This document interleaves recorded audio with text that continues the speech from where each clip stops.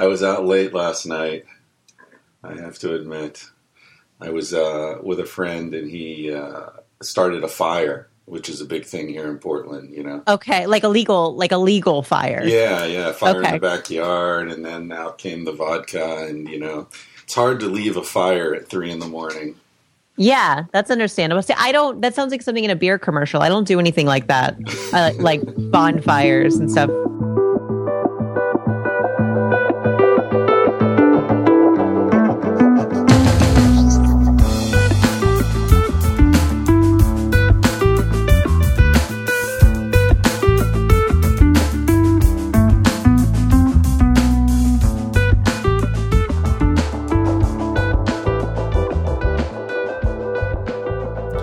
Very interesting time to be transgendered in America. I'm sure it's always an interesting time to be transgender, but these days it's particularly interesting because we live at a historical moment where acceptance of non-binary sexual orientation, sexual identity, all these sort of analog identity options are being accepted by mainstream society. Just a couple of days ago, we had Caitlyn Jenner on the cover of Vanity Fair. Very interesting and somewhat unimaginable. Just a decade ago? Would that have been imaginable a decade ago? I honestly don't know. Today's guest is a very interesting, articulate, funny, light-hearted woman named Bailey Jay. She's a transgender porn star, among other things. She came to my attention when I saw her interviewed by Amy Schumer on Inside Amy Schumer. If you haven't seen that show, by the way, highly recommended. My God, she's not only hilarious, but very intelligent and very much about examining and poking fun at cultural ignorance, for lack of a better word. Highly recommended. Anyway, Bailey Jay was interviewed by Amy Schumer, and it was just a really nice, open, relaxed conversation. And then I noticed that she was following me on Twitter, and I tweeted something about how much I enjoyed her appearance, and she wrote back, and then we decided to do a podcast. So we don't know each other well. We've got some mutual friends, but I think we had a really good conversation, and thanks to her, much more than me. She's very comfortable with herself and revealing, and understands that people are going to be interested in parts of her life that most people would consider off limits for conversation, particularly with a stranger, particularly in front of 50,000 or more strangers. And she's very sympathetic about that and courageous. And I don't think we got into this explicitly, but someone like her or Caitlyn Jenner or other people who they know that a lot of the world considers them to be freaks in some sense. For them to step up and say, hey, this is who I am. People who can hear this, I want to give you some solidarity. I want you to understand that you're not alone. Completely understanding that a lot of people are going to be dismissive and aggressive and potentially dangerous. That takes courage. That takes courage that those of us who are cisgendered, quote, normal people can't imagine, I think. I'm not saying that cisgendered people can't be courageous, but this particular kind of courage, the courage to know that your very presence is threatening for people to the point where they'll kill you. Some people will. And to stand up and say, you know what? Fuck it. This is who I am, because there are other people like me out there who need to know that they're not alone. That's a beautiful and very admirable thing. And it's something we talked about at the very beginning. I talked about how I find her to be attractive. She's very sexy in a way that resonates with me. And that's confusing for me. Cards on the table here. I know other transgender people are wonderful people, and I really enjoy their company, but I don't feel any sort of physical attraction. So it's very easy for me to just hang out, and I don't feel implicated in any way. I've got a lot of really close friends who are gay. Never is a problem for me. Doesn't bother me even for a second. They could be talking about, butt fucking orgies, and it's like, whatever. It doesn't bother me at all, because it doesn't involve me. And so I was thinking about this with Bailey. The fact that she's attractive to me did put me in a different position. And the interview was done over Skype. It wasn't in person. That would have been even more interesting.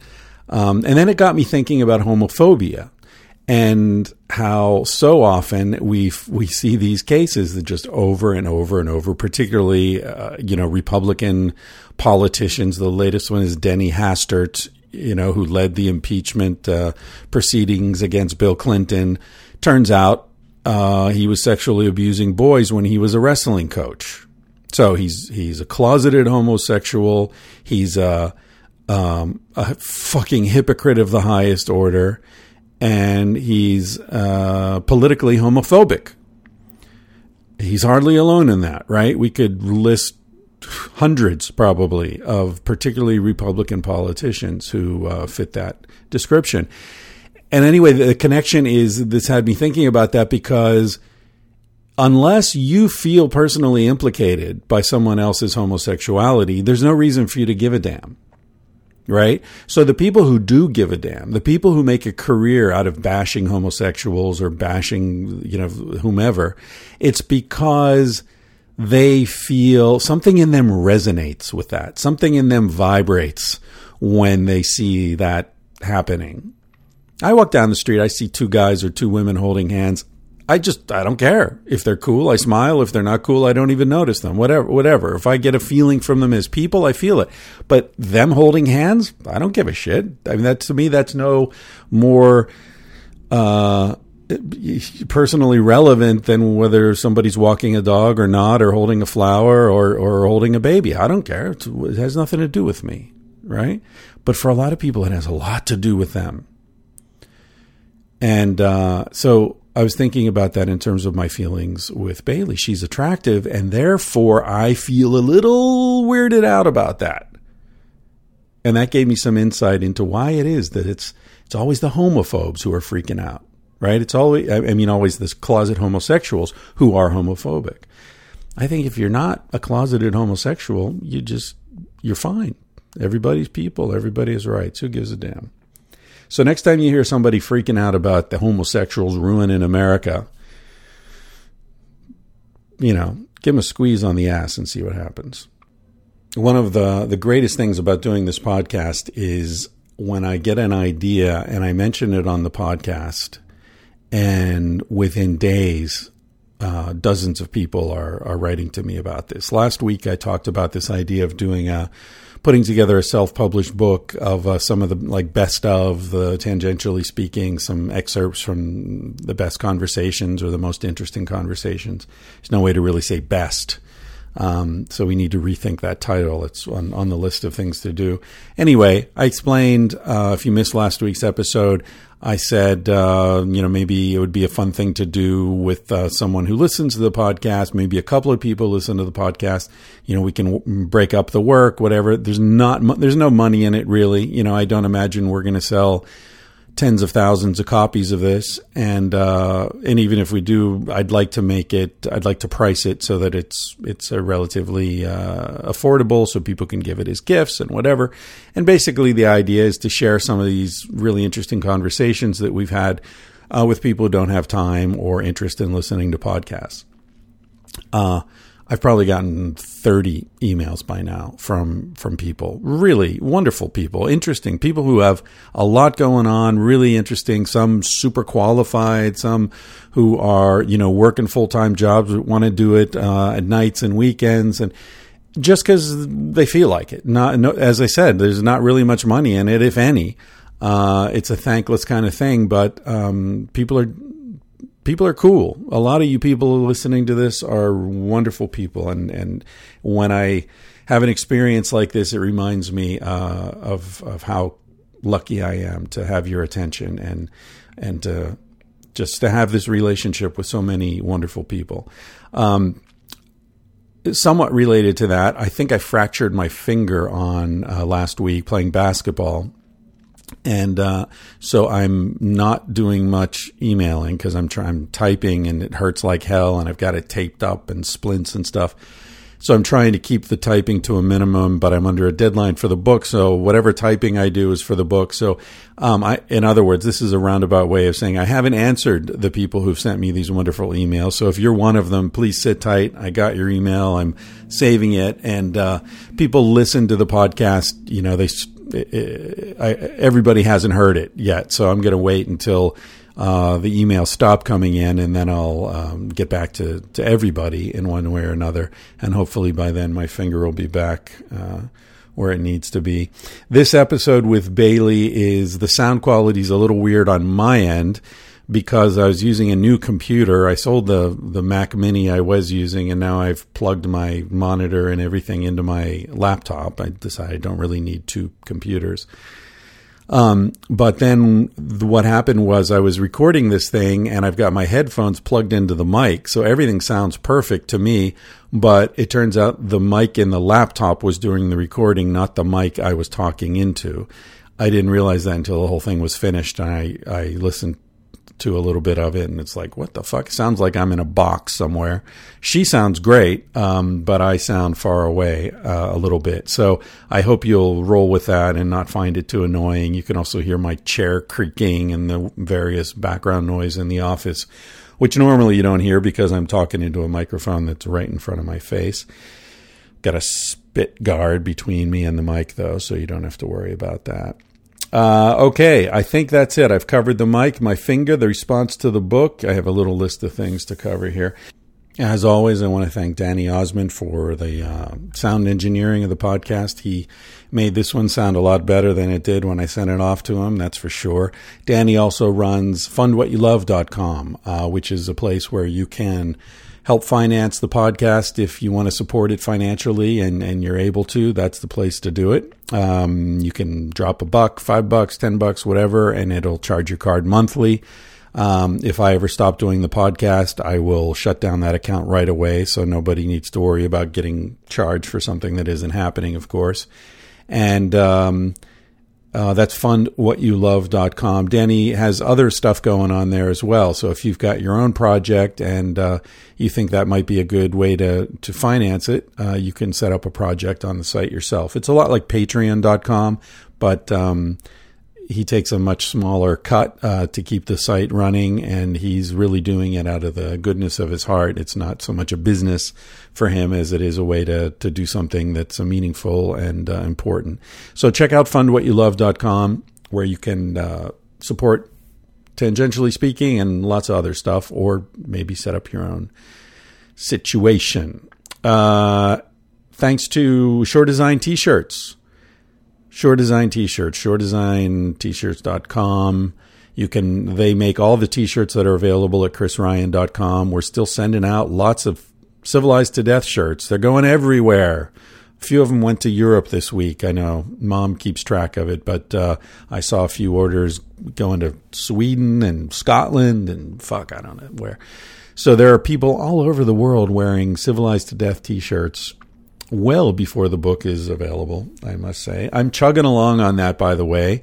It's funny how, you think writing is a very interesting experience because, you think you know what you want to say. I'm sure any teacher would say the same thing. You think you know exactly what's going on, and then you try to teach it, and you realize there are lots of empty spaces or not considered contradictions or conflicts, things that don't fit together that you don't ever notice until you really get into the nitty-gritty in a way that only teaching or writing can take you to that place. It's interesting how it sort of makes you think about the blind spots you've got in other parts of your life.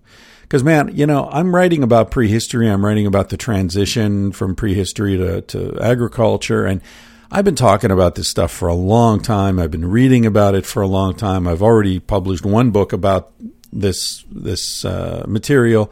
So it's certainly something I'm deeply familiar with. And yet, as I'm writing, I'll come to a paragraph where I'll say, wait a minute, that contradicts what I just said 10 pages ago. How can that be true? And then I'll spend 2 days researching it to try to figure out whether I'm full of shit or whether these things fit together in a way that I hadn't anticipated.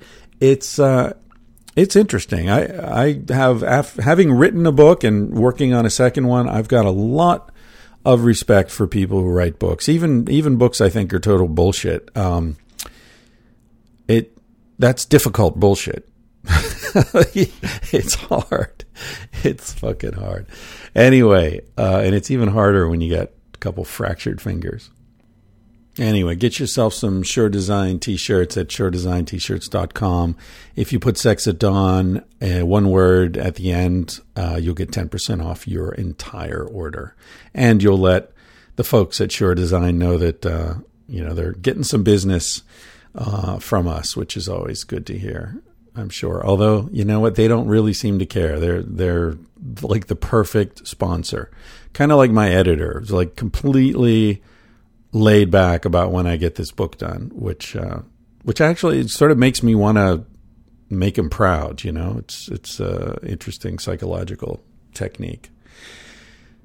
All right, last thing I want to say, I guess, is another beautiful thing. Getting back to the beginning, where I said it's an interesting time to be transgender and how things are changing so quickly and toward acceptance in a very good way. I saw a news article this week. That I guess what happened was a kid came to his parents and said, I was born a boy, but I'm a girl. It may have been the opposite. I don't remember which direction the change was. And the kid's 11, 12, something like that.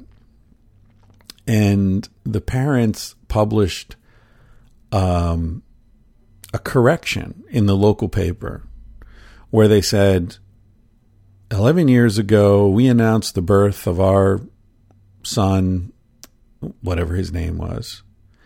And we just want to correct that in light of recent revelations. Actually, that was the birth of our daughter, blah, blah, blah, whatever her name is.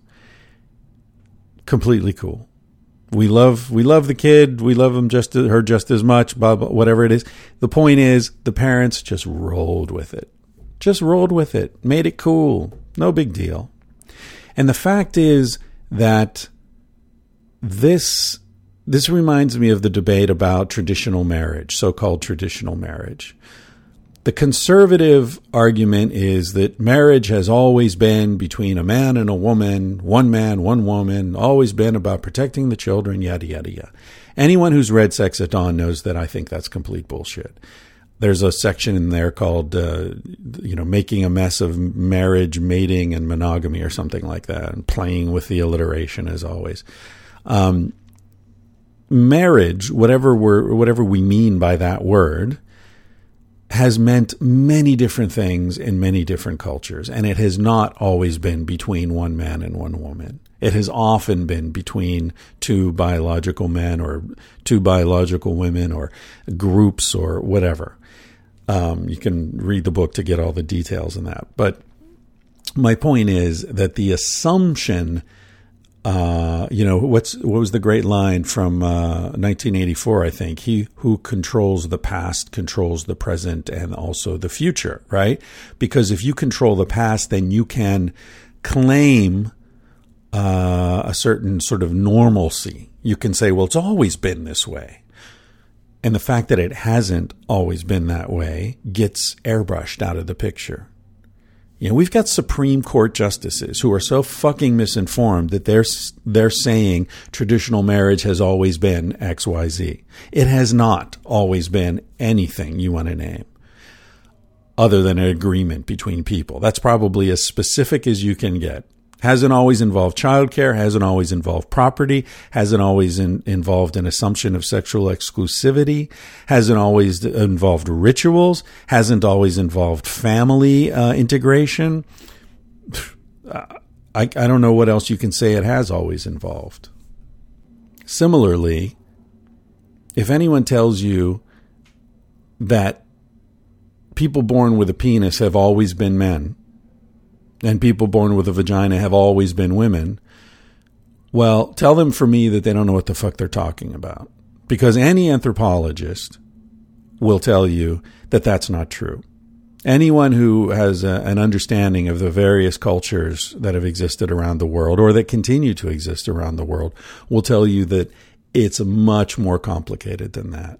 There are many pre-agricultural societies in which, and also agricultural societies, I should add, in which someone can choose an identity that doesn't align with their body. And by choose, I simply mean acknowledge. Many North American Indian societies, for example, had people who had the physiology of a man and chose or acknowledged that they were in fact a woman.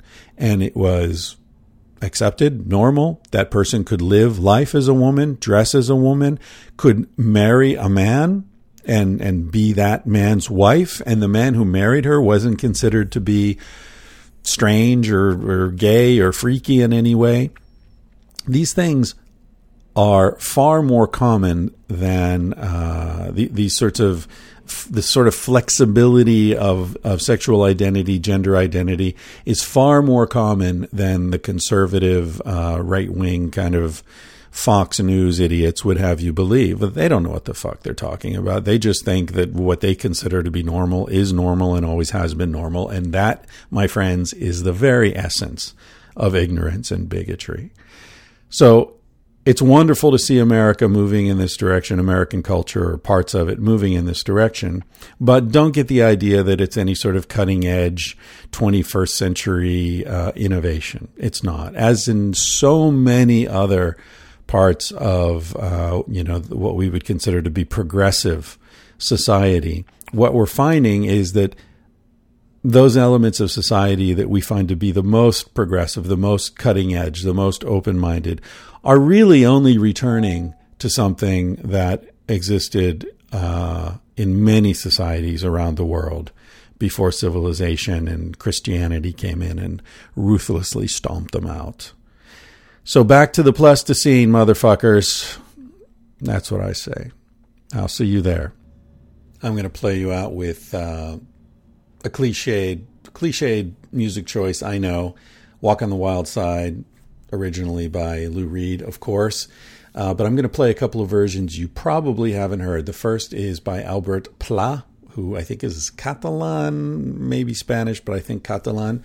And the second version is by a band called Tok Tok Tok, T-O-K, T-O-K, T-O-K.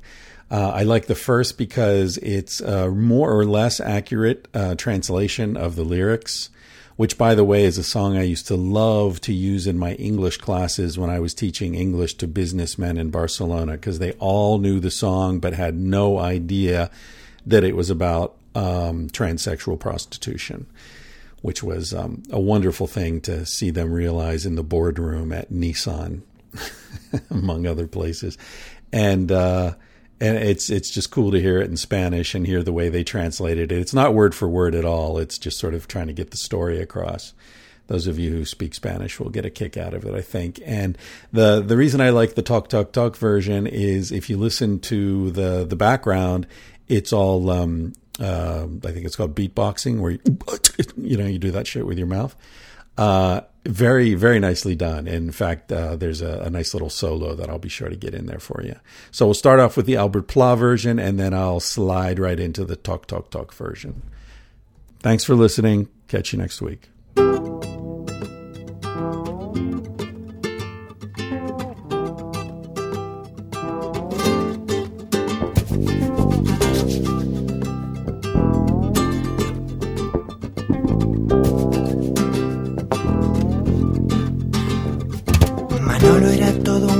pecho de pelo en pecho. Pero estaba algo cansado, estaba harto de su sexo. Así que se afeitó y se depiló. Y ahora Manolo es toda una mujer desde que va por el lado de la vida más salvaje. Sí, Manoli, por el lado más salvaje de la vida.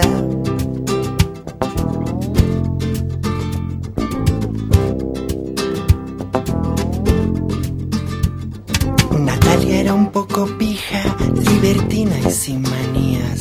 Sus amantes mantenían su pisito de estudiante, pero eso sí, era muy decente. Sus clientes eran ricos, finos y elegantes, y así sobrevive por el lado más salvaje de la vida. Sí, Natalia, por el lado más bestia de la vida.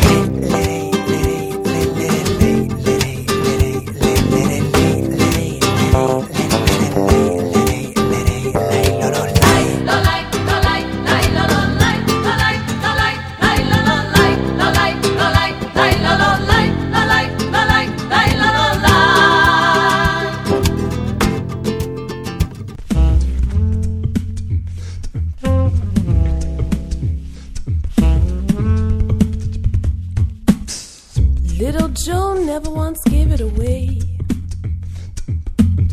Everybody had to pay and pay. A hustle here and a hustle there. New York City is the place where they said, hey babe, take a walk on the wild side. I said, hey Joe, take a walk on the wild side.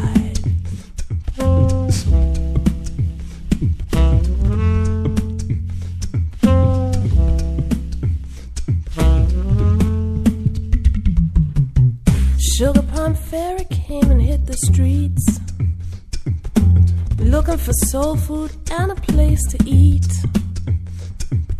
Went to the up high low, you should have seen them go, go, go. They said, hey sugar, take a walk on the wild side. I said, hey babe, take a walk on the wild side.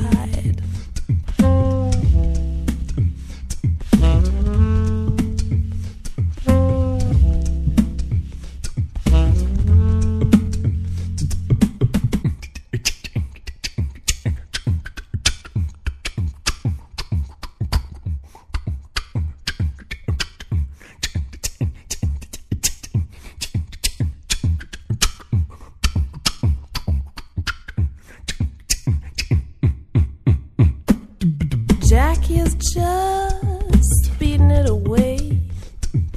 Thought she was James Dean for a day.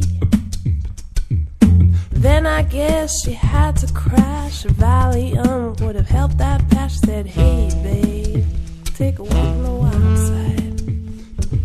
I said, hey honey, take a walk on the wild side. And the honey wants to do do do do do do do do do.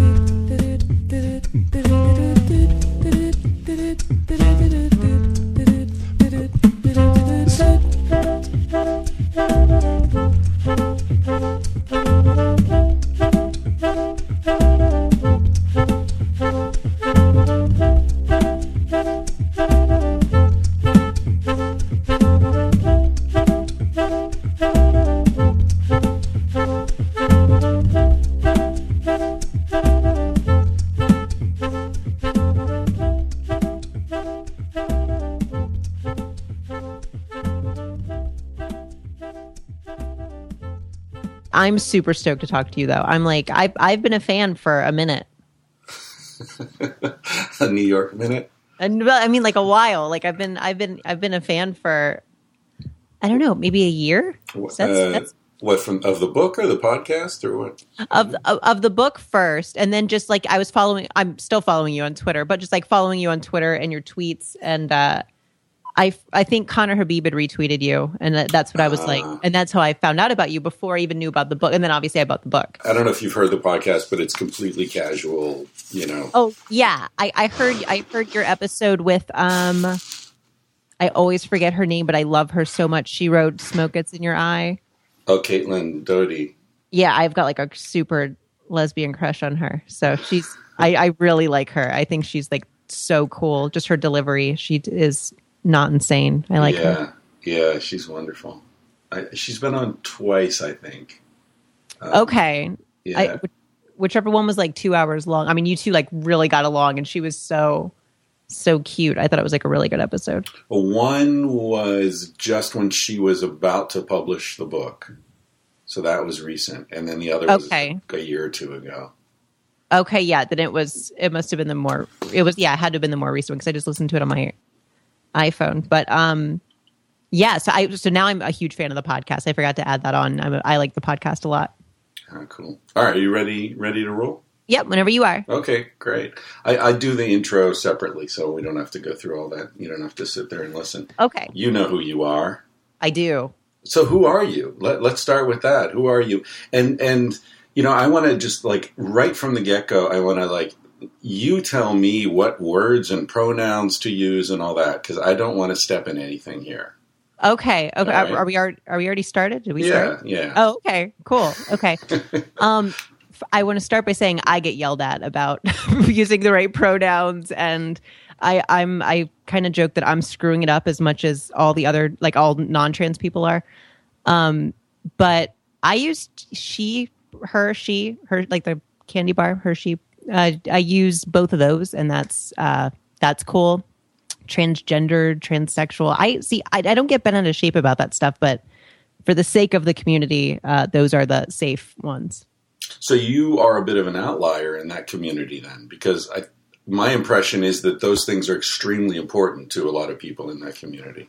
Well, and I get why they are extremely important because it's kind of like validating identity, but I'm kind of like woo woo and out there, and I think identity is really toxic, and it's the major reason why the internet is so horrendous to be on. So I don't know. I don't really buy into that whole thing, but I definitely have respect for them and their identity, and I wouldn't want to hurt anybody's feelings, but I'm just kind of like, I just don't get mad at people about that stuff. Yeah. Yeah, there is something, I don't know what the word is, contradictory in the sense that it seems that a lot of what bonds the LGBTQ community together, if we can even really call it a community, is their respect for people sort of choosing their own identities and deciding who they are, and as opposed to a culture stamping some sort of label on them. Well, yeah, that's one thing I've really heard a lot, actually, is that people say, trans people are saying gender roles are so not important, but then they're such sticklers about, and I definitely pick up on that and see that. I like I said, identity in general is like, I mean, people who think they are their opinions or they think they are, a lot of times they can get really angry because it's so fragile. You know what I mean? Yeah. So I try not to buy into that. I totally get sucked into it. I'm trying to get off Twitter currently. Oh, really? I mean, you're very good at Twitter. Am I good at Twitter? Yeah, I try. Yeah. Your stuff is always sort of upbeat and amusing and happy feeling to me.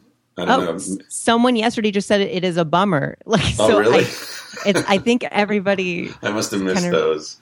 Everyone reads it differently. Well, I'm not like a drama Twitter person. I'm not that person. Yeah. But sometimes I'm like done with humans, because I'm on Twitter too much, and I think that is what humans are like. Yeah. Sometimes I've been called a misanthropologist. That's really good. Yeah. It's kind of because I'm very interested in people, but I think we're essentially fucked. So it's sort of a dismal science that I practice. I totally relate to that because I like what the internet makes me not like people more, because then I meet people in person and I'm like, oh wait, you're not just like super vague politics and like really annoying and angry and toxic. Like you're a normal person, but that same person could be terrible on Twitter. Right. So yeah. I'm developing a theory of how people become part of something larger than themselves, and we search for meaning in that. Like everyone always says, I want to be part of something bigger than me or whatever. The problem is when you become part of something bigger than you, then you surrender autonomy and control, and that allows you to do all sorts of horrible things. Completely. So whether we're talking about Twitter or, you've joined the army, hey, it's Memorial Day. Happy Memorial Day. Is it Memorial Day? Tomorrow is, I guess. Oh, okay. I'm a bad American. I'm Yeah, not. I'm a bad American, too. I was just writing about this yesterday. Like, to me, when someone says, like, the soldiers did it for you, I feel like Jodie Foster must have felt when that guy shot Reagan, It's like, it's for you, Jodie Foster. Like, what? What are you talking about? Yeah, my first thought was The Omen, when the woman's like, it's all for you, Damien, and then she jumps off the building. Like, that was my first mental image. Say thank you. Yeah. That's really disturbing. Yeah. I relate to that. So you're a bad American too. Okay, I'm bad at being a transsexual. I'm bad at being an American. I'm not great. And yet you're highly successful somehow. How did that happen? I was just reading about you on Wikipedia. You've won all these awards, and you've now you're like taking control of your career. You're only shooting stuff for your own website. That's all very exciting. Yeah, porn is my security blanket because people don't expect a lot from you when they hear you're a sex worker because the world is fucked up. And so it's my security blanket because I'm a perfectionist who's incredibly hard on myself and super neurotic. And then when I go like, oh, that's right, I'm a porn star, like I get a little bit of like people are just impressed when I can put a sentence together. And I like that. Yeah. Yeah. And okay, cards on the table here. I've known, I don't know how many, quite a few trans people, but when I saw you on Amy Schumer, it kind of freaked me out a little bit. Freaked you out in a good way? Well, I guess in a good way. I mean, because you're my type, right? You like vaguely ethnic girls with breast implants? Yeah, pretty much. That seems based on past experience, that seems to be the way it works. Yeah, so it's never been confusing for me before because none of the trans people that I knew, the trans women that I knew, I found attractive. So it was always just easy to not have that engagement, Right. Oh, right. Okay, I get that. Like, I mean, you saw them as people, but you didn't have a boner for them. Right. Right. So there was no sort of biological confusion. Right. Yeah, I'm kind of a biological doorstop a little bit. Like I'm just. I'm kind of like, because that was actually when I first met my husband. He was so fascinated because he's just like, I think the world is getting overpopulated and nature is making more people like you, and because there's no one's getting a baby out of me, right? But yeah, so I get that a lot. It'll wreck your head, as RuPaul says. Is your husband an evolutionary thinker in general, or is that he just went for that in this case? That was just, that he's just a thinker in general. He thinks a lot, and so that was one thing he found really fascinating. This is a person who does not want children at all. So he met me and like solved. Yeah, he had a girlfriend when we met, and also no menopause, no monthly cycles, or do you experience that? Well, I mean, I am on estrogen, so there are times where that's not great. But I mean, because estrogen, so I got off estrogen and actually kind of went through menopause. It was horrible. I don't like the way estrogen makes me feel emotionally. So I was like, okay, I'm off estrogen. And I got like hot flashes and I was nauseous and I was moody and I was upset. And this was like a whole 6-month thing. It was terrible. But no period. That's great. Yeah. So, and also this is what I mean when I say I'm a bad transsexual. I don't block my testosterone typically, which is what you should do as a transsexual. I enjoy having testosterone. I feel like I have more energy. I'm really horny. My genitals they're on their A game. And so I like that. So I'm a bad transsexual because I love testosterone. So it feels like you're sort of picking and choosing the best of both sides here. Well, yeah, like I really like having boobs. I really like moving through the world as a woman because on some level I feel like I am a feminine energy. I sucked at being a boy, so it was like, yeah. But I like my genitals. I don't really have any plans to get gender reassignment surgery or anything like that. Right. And does the estrogen? Well, I'm sure the lack of testosterone is an issue. Does the estrogen block testosterone?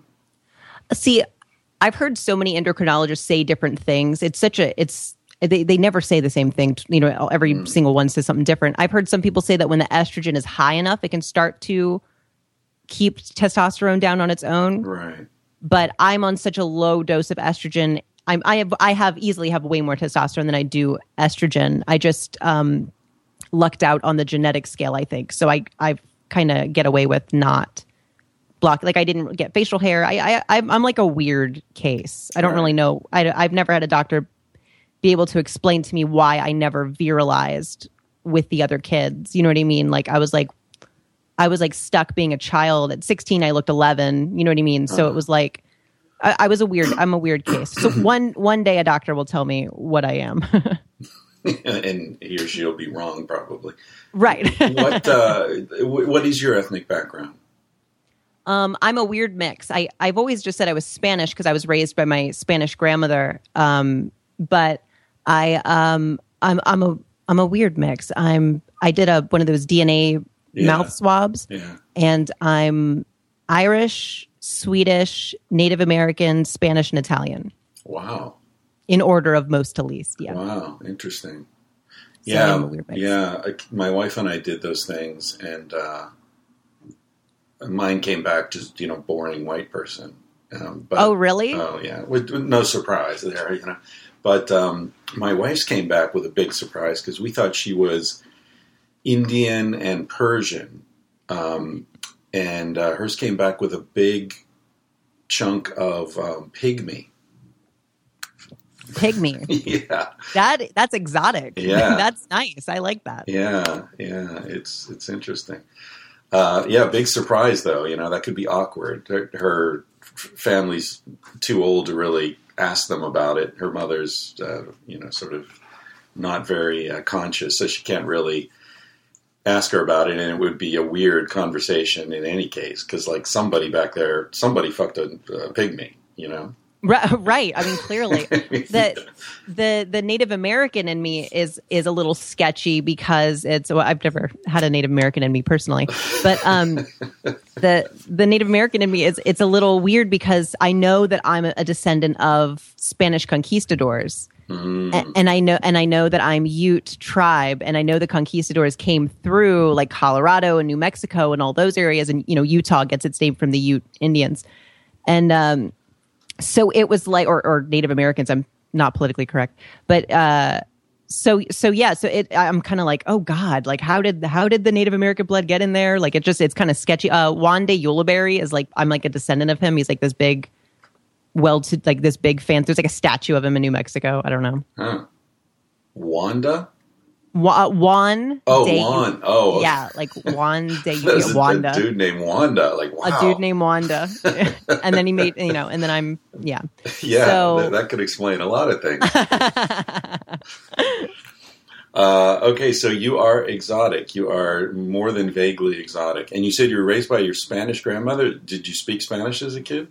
No, she's Spanish. Like she's full Spanish, but she was raised in America, and I think in her mind, she's like Bill O'Reilly. Like she's a white man in her mind. She's very Republican. She's like a Tea Partier. Oh no. Yeah, she loves me. I'm like her favorite though. So like all her tolerance went into one bucket. Exact. Oh my God. Like I'm like the exception to every horrible thing she has to say about things. Like really? She's like, except for you. That's amazing. That must make for some interesting conversations. It doesn't, because I just agree with everything she says. I'm a super people pleaser, and I just bend to. My personality is whoever I'm talking to. That's fascinating. You're that fluid and accommodating on a daily level, and yet your entire life is sort of standing up and saying, no, I'm not what you think I am or want me to be. I'm something completely different. See, that was almost impossible to do. Like when I finally told her, I'm like, I'm transgender. she's very politically incorrect. So she's just like, oh, well, at least your voice will make sense now. And I'm like, oh, thanks. Like that was, you know, she's like, you'll be less of an eyesore basically because you'll just be a girl. Yeah. Yeah. Wow. How old were you when you made that decision?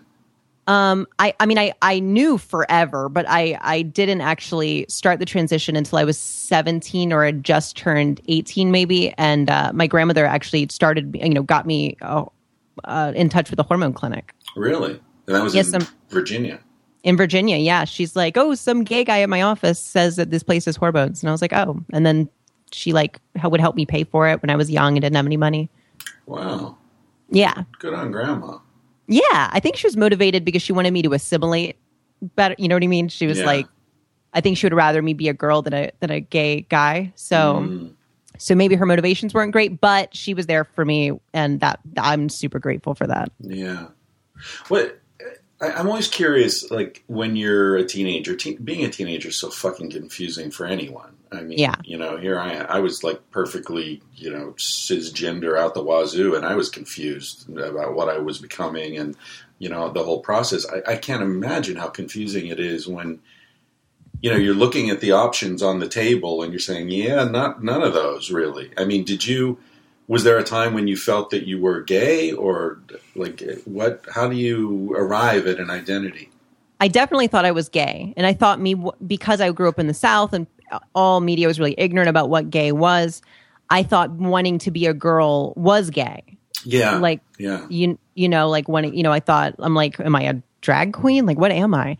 So I just like I didn't really get it. And I had no trans people to look up to. I mean, my role models were RuPaul and Bugs Bunny when he would wear a dress. You know what I mean? Like very minimal role models. That's a real compliment to RuPaul. I mean, esteemed company there. Yeah, RuPaul right. and Bugs Bunny. Have you ever met RuPaul? I've never met RuPaul, but I have a million friends in common with him. So it's... I think it's like a matter of time. Yeah. A friend of mine just sent me an email asking if I'd like to have him on the podcast. Oh, that'd be amazing. She knows it. Well, yeah. Although I, you know, sometimes I feel, and I felt this with you too. Sometimes I feel like, you know, I get an opportunity to have somebody very interesting on the podcast, but I also feel bad because, like, I don't know much about this person, you know? Like, I only know you because we started tweeting at each other, and you said you were a fan, and like, oh, great, okay. But, you know, I didn't really know about you until, 3 weeks ago or something, you know? Right. So I feel sort of unjustified, you know, like I come into this all ignorant and you know, I wish I could say, oh, I've seen all your movies or something, but. Yeah, that's always a good conversation starter. I've watched you jack off on the internet. Yeah, I was actually in a porn movie recently. Were you? Yeah, with my wife. We had cameos in a movie called Marriage 2.0. That's awesome. Was it like a walk-on? Were you like drinking water, or like how did? No, it's an interesting film. It's like an independent film that includes hardcore sex. So it's sort of a crossover, trying to, you know, be in between, you know, real cinema and porn. It stars Nina Hartley, India Summers. Okay. Ryan Driller, I think his name is. It would be, wouldn't it? You're right. What's the other? There's a black guy who's got a funny porn name too, who's in it. I don't remember his name. Anyway, Marriage 2.0, that people can check it out online. And the idea is that it's a young couple who are trying to open up their relationship, and they're going through all the typical challenges with jealousy and, you know, figuring out what the rules are that they can live with. And the woman, as part of her exploration, she's a documentary filmmaker. And so she decides to make a film about relationships and the, you know, current thinking on the topic. So she has us on in her film within the film. Right? That's she great. Interviews me, yeah. And then she and I have a moment in the kitchen because she's sort of freaking out a little bit, and I give her some wise advice. I don't get to fuck anybody, but No, boo. yeah, I know. It was tragic. Yeah, Nina Hartley is a babe. Like I love Nina Hartley. Yeah, she's wonderful. She's I did a podcast with her, one of the early ones when I first started doing this, and I was really nervous about it. And I went to her house and set up the mics and everything, and I pressed record and said, "So I'm here with Nina Hartley." And she just started talking, and 2 hours later, I turned it off. And it was like she ran the whole interview. She's wow. She knew exactly what she wanted to say, and she just said it. It was great. That's awesome. That's cool. It's like a self-driving car, She's high energy. I don't know where she gets all the energy. She's amazing. That's cool. Yeah. So what the hell were we talking about? This is why it's called Tangentially Speaking. I get lost and wander all over the place. Oh, we're talking about your sort of transition and being a teenager and all that. Right. Yeah. So I clearly, I thought I was gay at first. That was like the only option. I didn't know being trans was a thing.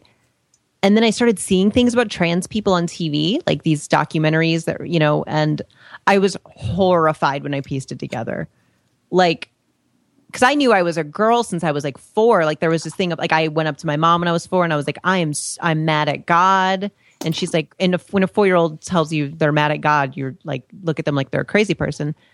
And then I was like, he made me a boy instead of a girl. Like God made a mistake. And the best way a 4-year-old could try to explain what the hell was happening. Yeah. And then so my mom signed me up for T-ball for 5 years, and that sucked. And then but yeah, so I saw a documentary on trans people, and my grandmother I saw it with my grandmother, and she said, about these women, I was expecting her to just shit all over them and for me to feel terrible about myself. But she looked at me and she was like, these are women. I don't care what anybody says. Like and that was so out of character for her. And then I went to my room and was mortified because I didn't think the women looked that good. So I was like, oh no, I have to grow up to look like that. And I have to grow up to be super weird and a social pariah and to be made fun of. And this is going to suck, and then I try to talk to my sister about it. And she's like, yeah, you'll know that no man will ever love you. It'll just be a man that has a fetish for you. I mean, just these really horrible thoughts started surrounding it. But then I just started transitioning, which for me was putting on eyeliner and not correcting people when they called me ma'am. And it was like a really easy transition. It was definitely not a universal trans experience. Not that there really is one, but it definitely, it happened relatively fluid. Like it was an easy transition. And you were in high school at the time? I dropped out in 9th grade. Oh, okay. So, yes, because that would have been horrible. Yeah, especially in the South, it would have sucked. But I went to GED school, which wasn't any better. But I started GED school as a girl because I dropped out underage, which you have to go to a program like twice a week to do that in Virginia. So I was at a really. I'm from like a poor area, and like I was super poor, so it wasn't a great GED school. Wasn't great, but everyone was very nice to me because they didn't know anything. Mm. Well, your grandmother, that moment when she looks at you and says, "I don't care what anyone says; those are women." That's a beautiful moment. Yeah, I mean, very much so. A friend of mine tweeted about that recently with the Bruce Jenner thing, and he's gay and talks about growing up being gay, and he says like, when a gay person's on TV, a gay child is not looking at the TV. They're looking at their family looking at the TV. Yeah. And that's like so true because my grandmother saying that those were women, like it was so out of character for her. So it was freeing. It was like, oh, maybe I can tell this lady what's up. Yeah. Yeah. It's amazing how as adults, I think we forget this, but with kids, like there can be 1 second, 1 sentence you say that just explodes a kid's life, either positively or negatively, yeah. Just, I mean, I can remember 5 or 6 things like that where someone said something to me that they weren't even conscious they were saying, and it opened up a whole world that I still, I still see that. It marked that transition somehow. Completely.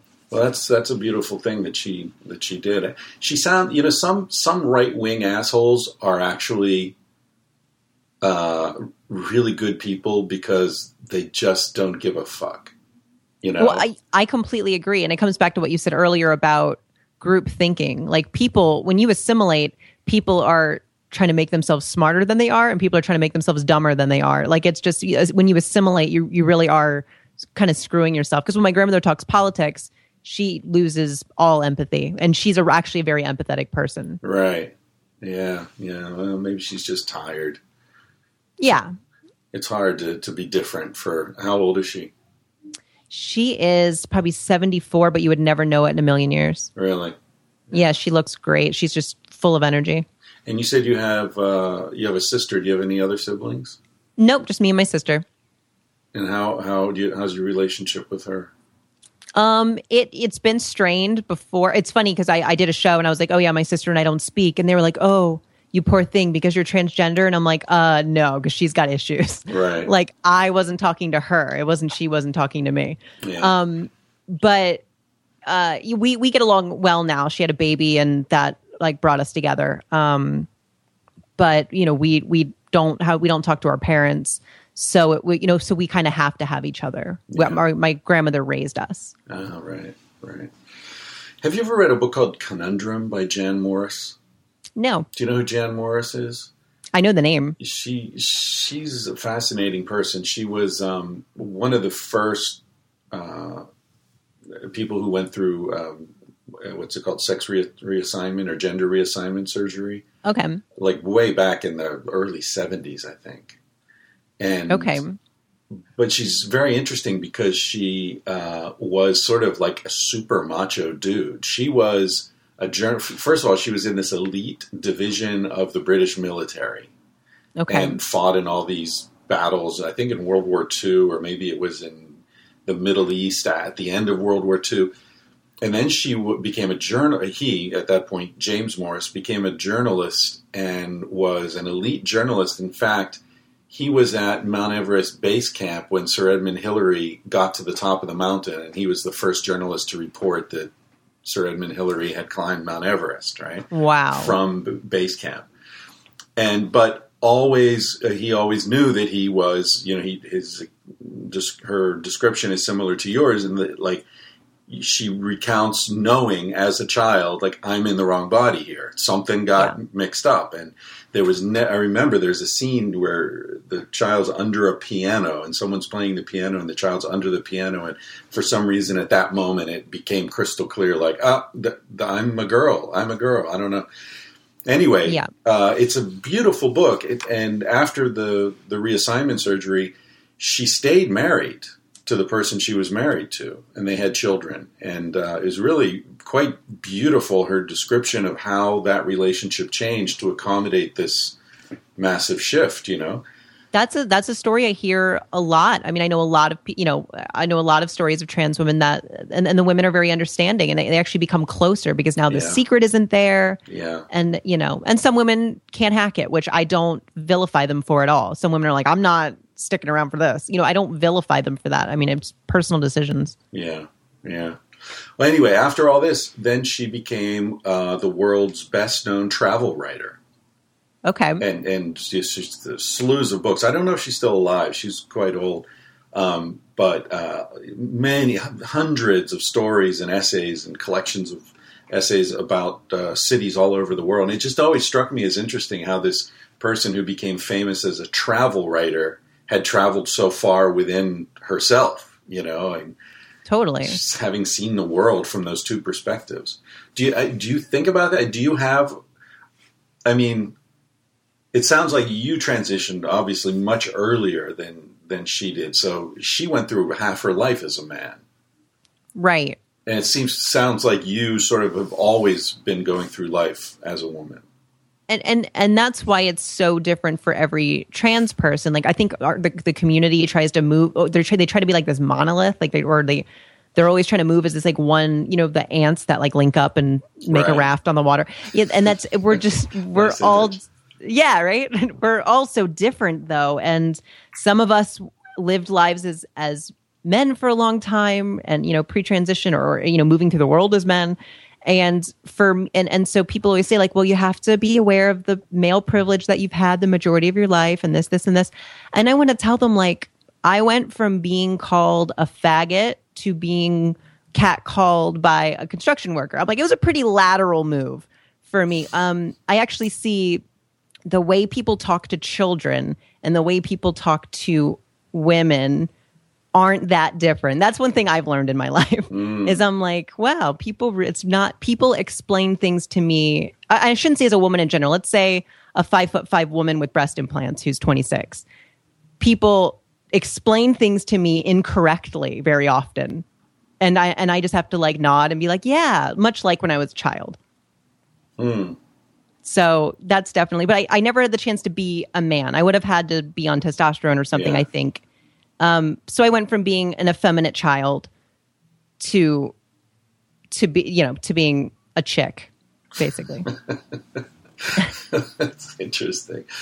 So, I mean, I never know how personal to get in these sorts of conversations because I mean, you know, most of this is none of my fucking business, right? Well, it's an interview though. I mean, I'm comfortable. Yeah, I mean, you know, I've spent a lot of time in Thailand. Oh, okay, and I get it. All right, I get the connection already. And my wife and I were there last time, and we were hanging out in this bar, and it was, I think it's Nana Plaza is the name of the place. It's a sort of famous place, you know, with sex workers and everything. Okay. And we were just watching the people coming and going through this alley. And, you know, we were sort of trying to guess who's a woman and who's not here. I mean... Yeah, it was like an episode of Maury, it sounds like. it was pretty... Should have had a microphone. Could have made an interesting podcast. But what Casilda said was like, okay, there's no way that's a woman, you know, and using the term woman, obviously, you know, loosely here. Right. But there's no way that's a woman because she's too beautiful. A real woman would never be that beautiful. You know, so for her, that was the giveaway that like this person is so feminine and everything is so perfectly done that it's got to be artificial.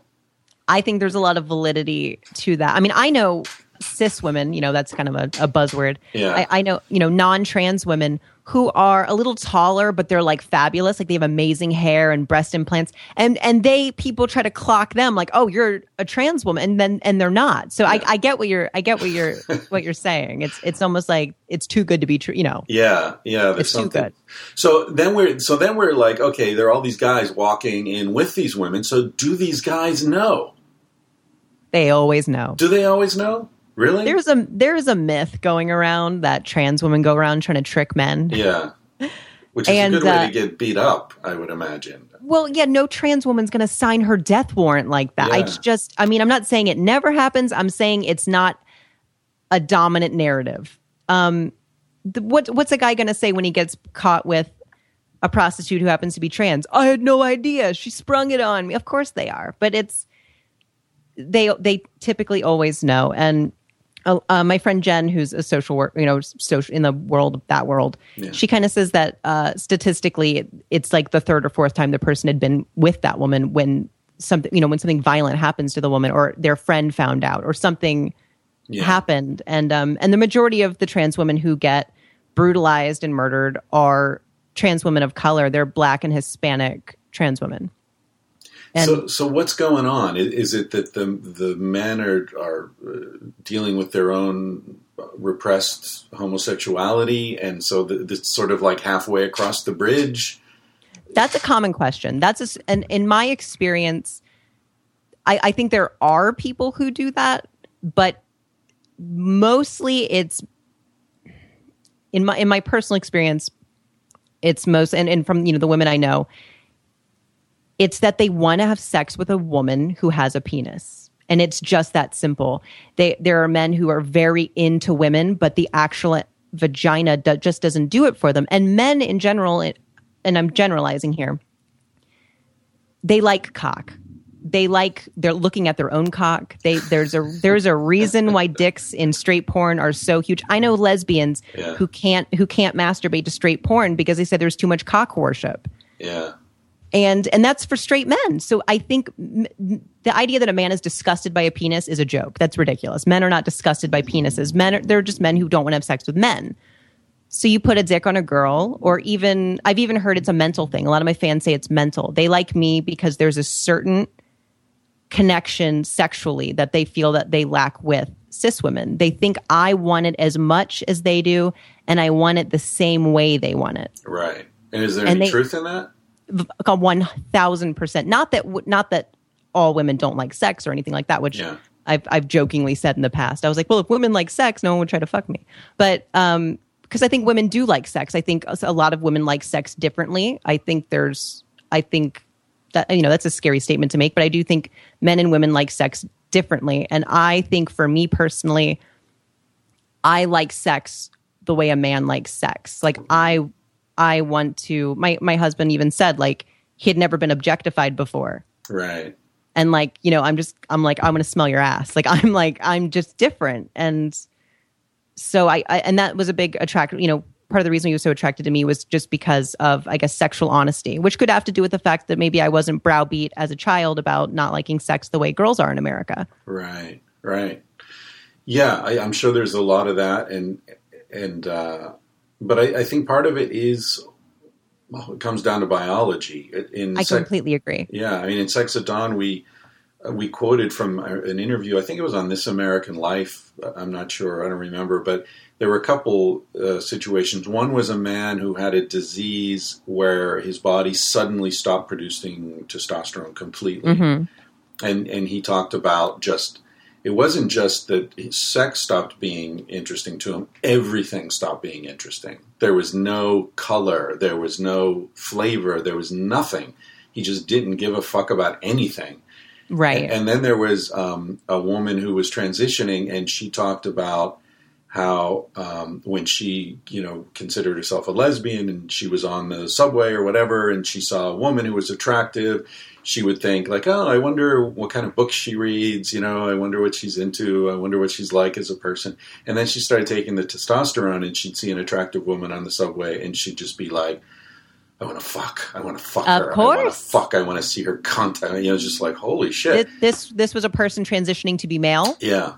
Okay. Yeah. See, and she said, like, I had so much compassion for teenage boys after that experience. Thank you. I talk about this all day long, and it's not popular on a feminist thing, because I consider myself to be a feminist. I'm all for women's rights, and I love women.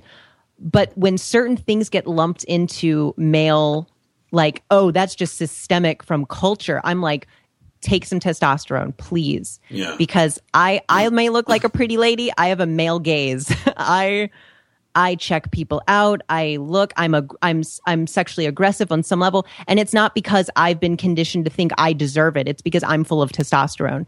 And I think there is a lot of validity to that. There's validity to both arguments, but I think people really underestimate what testosterone does. It's a powerful drug. I know I'm drunk on testosterone. When I stop blocking it, I'm like so horny and animalistic, and I want to jerk off, and I'm more forward, and I'm looking at butts and crotches, and it's not because I'm of entitlement.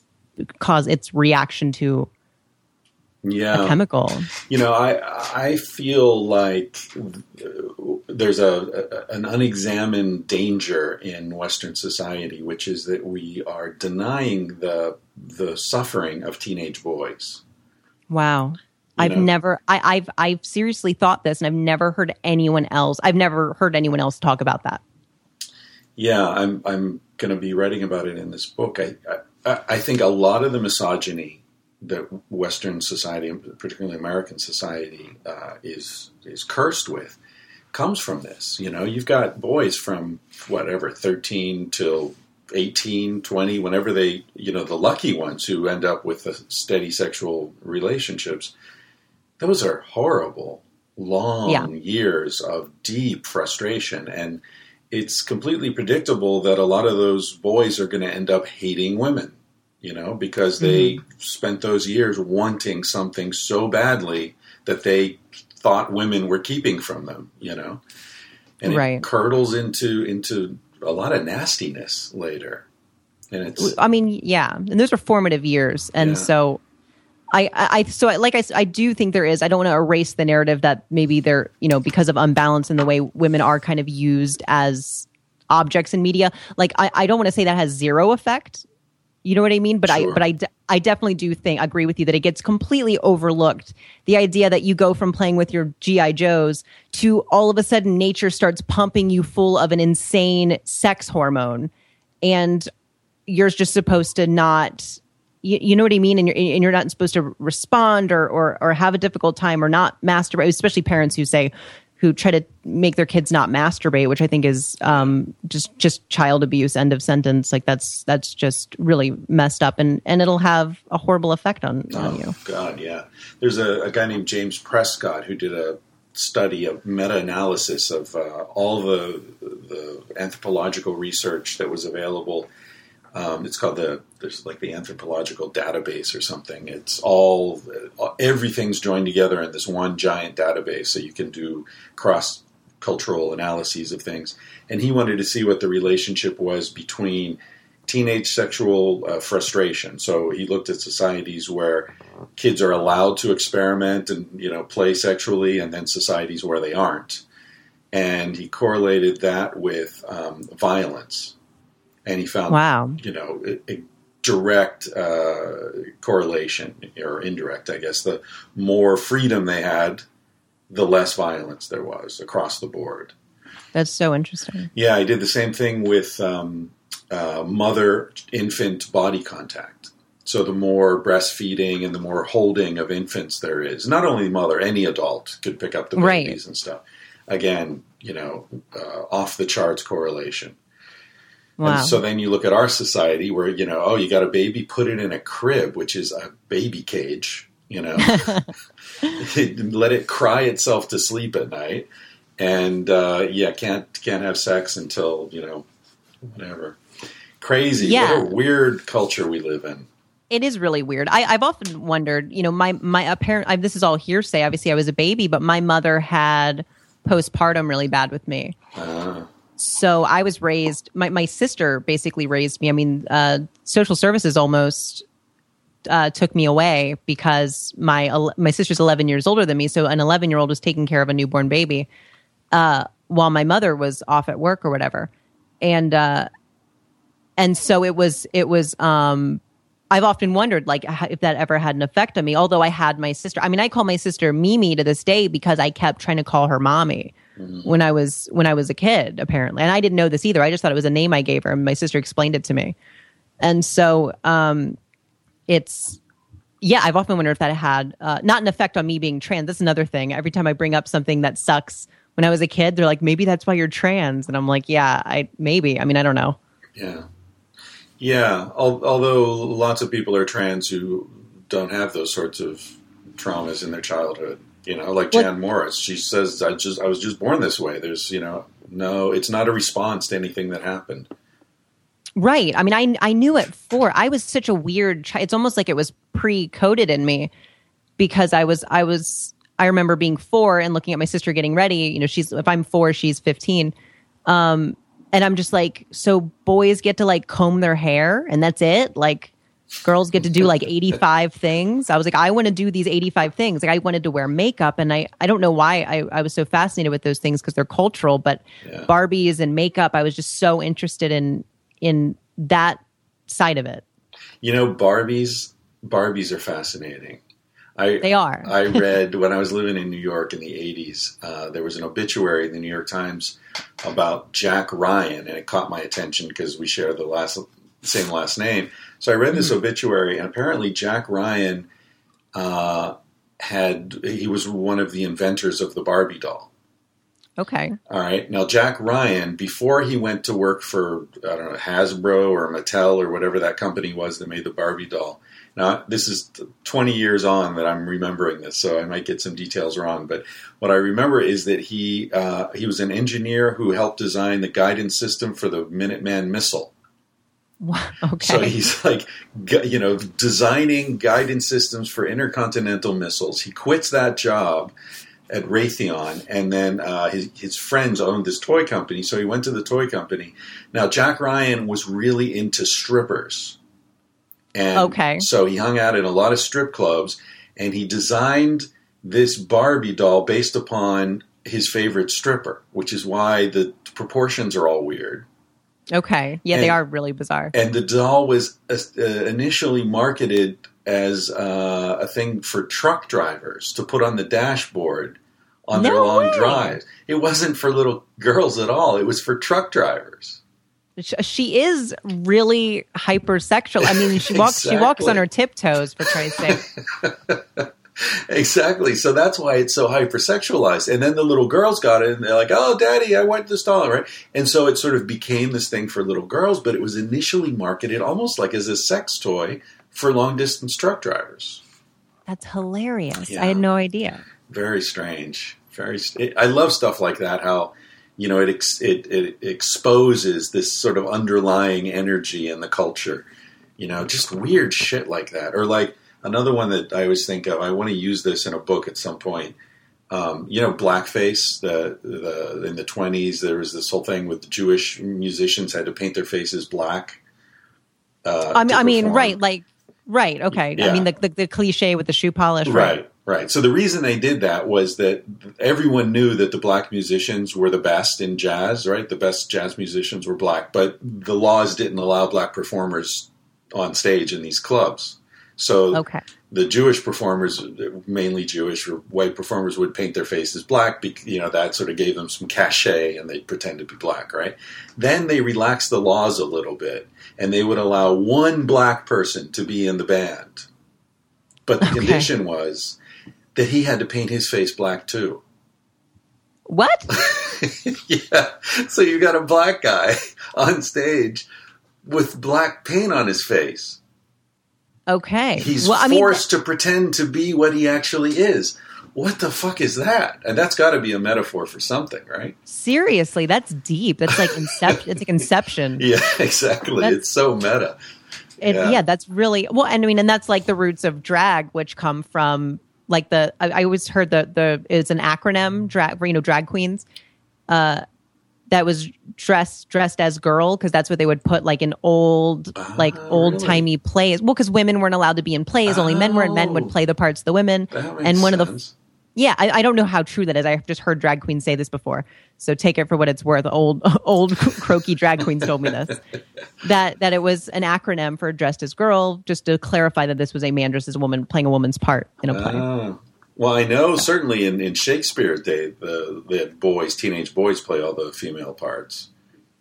Okay, yeah. Look, that makes a lot of sense. Like, yeah, drag. Have you been to Spain? I get invited all the time, and I've never been to Spain. You should definitely go to Spain. Spain, I've lived in Spain 23 years or something. It's my home generally, but Spain, the whole drag thing is different. It's not associated with any sort of homosexuality, or it's just a performance. You know, it's like being a clown or a mime or something. It's not. That's very much how I've always viewed drag personally. There's some who want to look pretty and want to look like, you know, they want to look pretty, but I like the performance art element of it. Like I like that it's holding up a mirror to society and shattering identity, and I find it to be very, like, I think RuPaul is like a modern day shaman. Yeah. Well, and you're right in so many levels because of this moving between worlds. You know, anyone like you've done this as well. You're capable of moving between worlds and, you know, seeing how people treat you as a woman, and you know, it's. Yeah, you're right about shamanism. Have you ever Sorry, go ahead. Go ahead. I was just going to say, it is a superpower. It really, you get this special, like when I give relationship advice, I'm like this guru, and I don't even mean to be. I'm just like, I get this very special perspective on how genders relate to each other. I get a really unique seat in that. Well, it's true. You know what it's like to be treated as a woman, and you know what it feels like to be a man. To be raised a boy more so, but definitely. I know what that expectation is like. I know what it's like to fail those expectations hard, like when you're a kid. Right. Yeah, no, I think that experience of having the testosterone and just knowing how drunk you can get on that is invaluable for women. I wish, and I can also understand what you were saying earlier about men being attracted to a woman who experiences sex the way they do.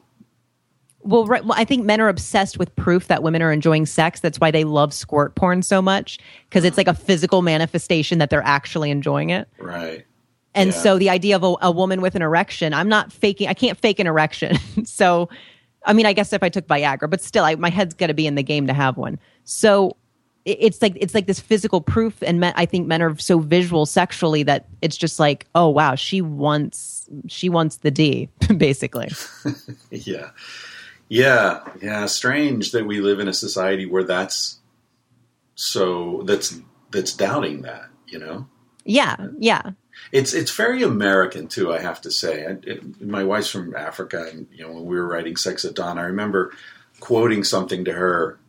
I'd read some study that said 40% of women, rarely or never have orgasm from intercourse. And I said to her, "Does that sound right to you?" And she said, "That sounds like white American women to me." Yeah.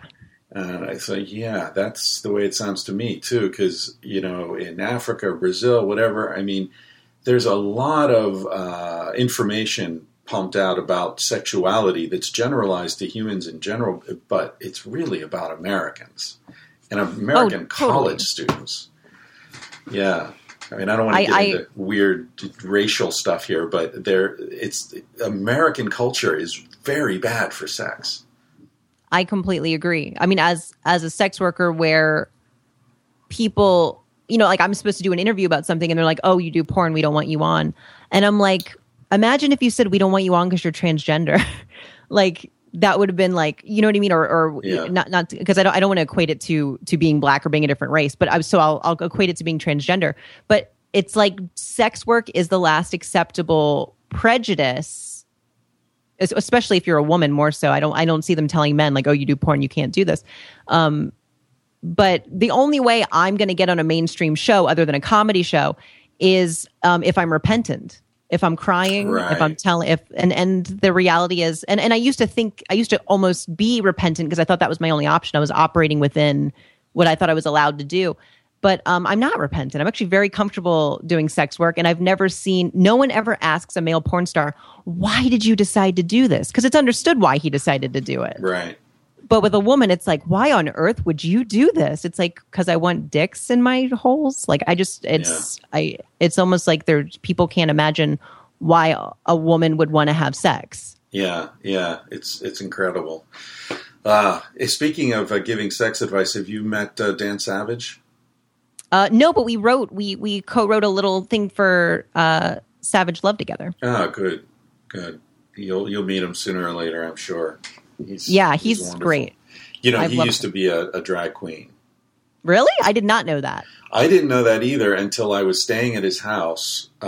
He and Terry very generously invited me to stay with them. When Sex at Dawn first came out, I was on a book tour, and when I was in Seattle, they invited me to stay at their place.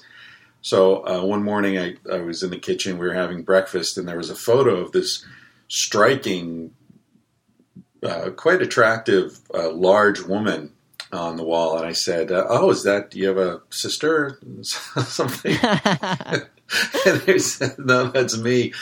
And he was apparently really into the drag queen thing. And he looked special. And he's pretty. He's so I a pretty boy. It. He is.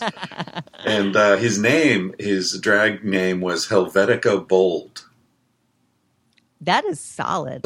Like the font. I always said, I love that. That's really good. Yeah. I've always said if I had ended up being a drag queen instead of a trans woman, I would have been Aisha Ass. Like just if you say it fast, it's like Aisha Ass. Like I'll eat your ass. And so, that was kind of the joke. Like I'm not going to fuck you, but Aisha Ass. And nice. and so that was. I always thought it was pretty gold. Yeah. Well, that's right up there with. I practice. I should do yoga. Have you ever heard of that? No. I should do. Yeah, it's. Okay. Yeah, I get it. I should do, but don't. Yeah. So, okay, getting on to your career. You mentioned, getting on mainstream shows and stuff. How the hell did you get on Amy Schumer's show? Well, what a lot of people don't realize is I'm friends with like all the New York City comics, like a lot of the major ones. I did Opie and Anthony, and I'm friends with Jim Norton. I was the co-host of the Jim Norton show for Vice. We had like Mike Tyson on and all these people. And because Jim Norton is a raunchy comic, and part of his shtick is he's very vocal about how he sleeps with transsexuals and sex workers. And so to have a transsexual sex worker really made sense to be as kind of as Ed Tran, as I say, and just and. I would go on there, and I'm very one-dimensional when I do bits like that. Like, it's kind of waka, waka, waka, girl with balls. Like, that's how I like to do it, because it's just not deep. It's not complicated. It's not political. And so we had fun doing that. And then I did, I'm so long-winded. I did the Approval Matrix with Neil Brennan for Sundance. And all these people have like the same writers and stuff. And I met Amy at the premiere party for that. She came up to me, said she loved me on Jim Norton, and we just had a really good exchange. And then we ended up hanging out at a children's birthday party, and somebody should have filmed that. I know, we have mutual friends. So me, her, and Colin Quinn were at a children's birthday party, and she just liked me and said when they asked her what people she wanted to line up for interviews, I was the first name out of her mouth, which felt really good to hear. That was great. Yeah, so her and I are like friends. So that some people thought the interview was a little too personal or a little too irreverent, but it was a comedy show. It's someone who I really adore, and I would hate to do such a raunchy, silly show and be the only person that was taken way super seriously just because I'm trans. Like, that's not. I mean, I don't remember what you guys talked about, but I remember thinking you came across really great. Just friendly and relaxed and like just fantastic. I don't remember anything that anyone could have complained about then. It was just hyper political, hyper liberal people who a gay man wrote a think piece about it, and about how the questions weren't sensitive enough, and so it was dumb. Yeah. But actually, it made me like the trans community a lot more, because some people were annoyed with the interview, but the majority of people really came out and were like, this is a person who's comfortable with her body. This is a person we should all be really independent, and we don't all have to act exactly the same way.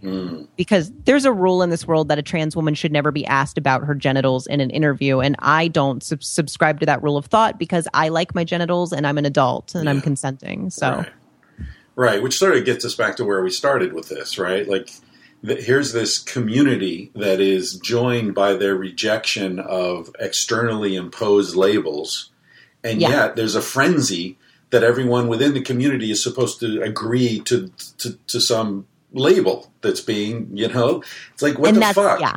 And it's the same. It's not just in that community. It's everywhere on the left. Everywhere on the left is all these fragmented micro communities bitching at one another, and you're not one of us because you're not sufficiently pure. And, I rail against like hippie Nazis constantly. Right. That's why I can't be on Twitter as much, because there's too much. Let's end sexism with sexism. Let's end racism with racism. Let's end. And there's too much. It's like they're trying so hard to fight these things. It's RuPaul said it's Animal Farm.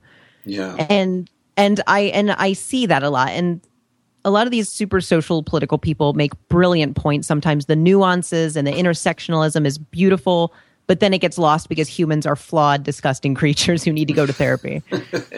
And get fucked. Yeah, just have sex and go to therapy. That's like my mantra. Yeah, it's too bad it's illegal to fuck your therapist, because there's a one-stop shop. That's true. I have to have a female therapist, because I wouldn't get anything done if I had a male therapist. Yeah. I need to be wanted way too much. I wouldn't be getting to any issues. I would literally just be like, how can I make this man want me? You're dangerous. I'm dangerous. I'm a sexual terror. But I like how you've sort of become popular in the comedian world, which is strange because I also have a lot of friends in the world of comedy, more in L.A. than in New York. But Ari Shaffir was in New York for a while, but I think he's back in L.A. now. Okay. But it's funny, like, you know, I do all these shows. I just did the comedy show or comedy festival here in Portland, and every time I go to LA, I'm on somebody's show down there, and it's. I think the reason you and I have both been welcomed into those worlds is that comics are free thinkers. Yes. Before anything else, they're free thinkers. They're not offended by anything. No matter how disgusting it is, they just want to ride it as far as possible and see if there's something funny in there. Yeah. And I love that world. I love hanging out with people you don't need to worry about. You know, you can just say whatever the fuck comes into your head, and if it's funny, they'll just bounce it back. You know, it's wonderful. It's very healing. It's very honest and healthy, I think. That's why I love comics, because they're and a lot of it does come from dark places, and they turn it into comedy. Yeah. And versus not turning it into comedy, keeping it dark and screaming at people on Twitter, it's like they've transmuted it into something, and they do it with their own shit. You know what I mean? They're not just doing it with other people's trauma; they're doing it with their own trauma. Yeah. That you've probably heard the speech that Louis C.K. gave at George Carlin's funeral. Have you ever heard that? No. Oh God, it's wonderful. Essentially, he talks about, you know, how his career was going nowhere. He was playing Chinese restaurants, and he'd been doing the same material for 10 years, just sort of adding a joke here and there, but basically the same material. And his career was plateaued, and he was in his early 30s, I think. And he was driving home from some shitty gig one night, and he was listening to George Carlin on, I think, on Terry Gross, you know, on Fresh Air. Right. And and she said something about how, like, every year you do an HBO special, and then you like start over again. Like, how that's so much work. And he said, look, that's the only way to stay vital as a comic, because you have to throw out everything and start over, because that's the only way you dig deeper. Otherwise, you just get to some stuff that's kind of funny and you play with that, and you know, but then you're going nowhere. And the whole point of this is to dig deeper into yourself, deeper into your own dark spaces and your, you know, hang-ups and your weirdnesses and all that. So you have to do that. And Louis C.K. had pulled his car over and was listening to that, and he's like, fuck, my career is going nowhere. Maybe that's the problem. So he threw out everything and started over, and his career took off. That's I think super important. I've heard musicians say the same thing, where they don't want to perform older music, because the lead singer of Tool, I always forget his name. He's very intelligent, even though I think a lot of dumb people like Tool. But he's actually, his last name's Maynard, I think. I forget his first name, but he talked about that he's like, if your music if you're singing about depressing shit and it didn't help, then you're just like a glutton for punishment, and you're phony. Yeah. So he would sing all this really like sad, very like teenage Delaware music, and then he would, but he said it like worked. It like he would just move on, and he's like less sad now, and so people will think he's sold out, but he's like, no, I just like it just worked. I got over it. Right. Yeah. Well, I hear that. So what's next for you? Where are you going with all this? You know what I like about you?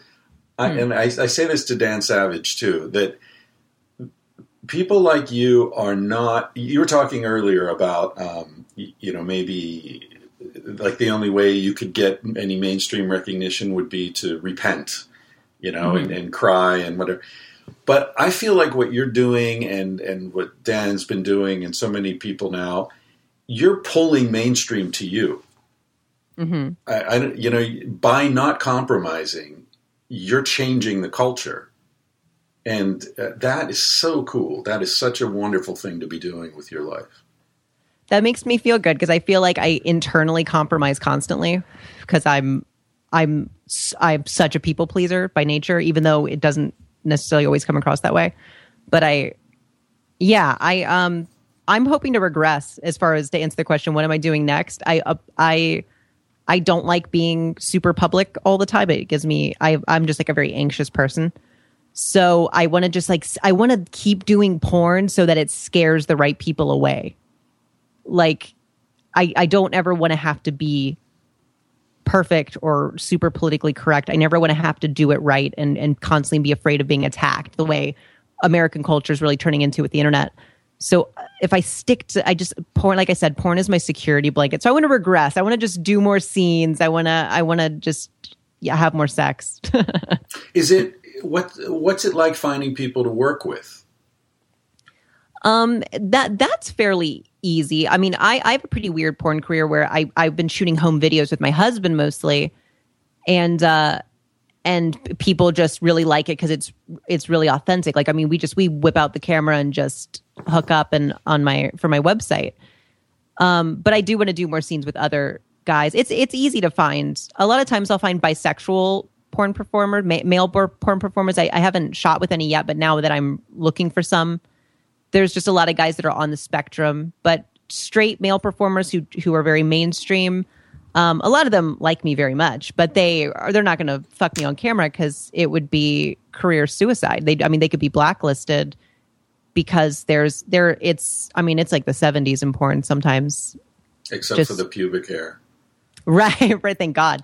I'm all for the lasering, but yeah. So there's, my husband was supposed to shoot for a big porn company that I won't name, and this was 5 years ago, 6 years ago, and the guy said, "Yeah, you can shoot for us. Just don't mention that you're married to Bailey J, and don't even say her name on set."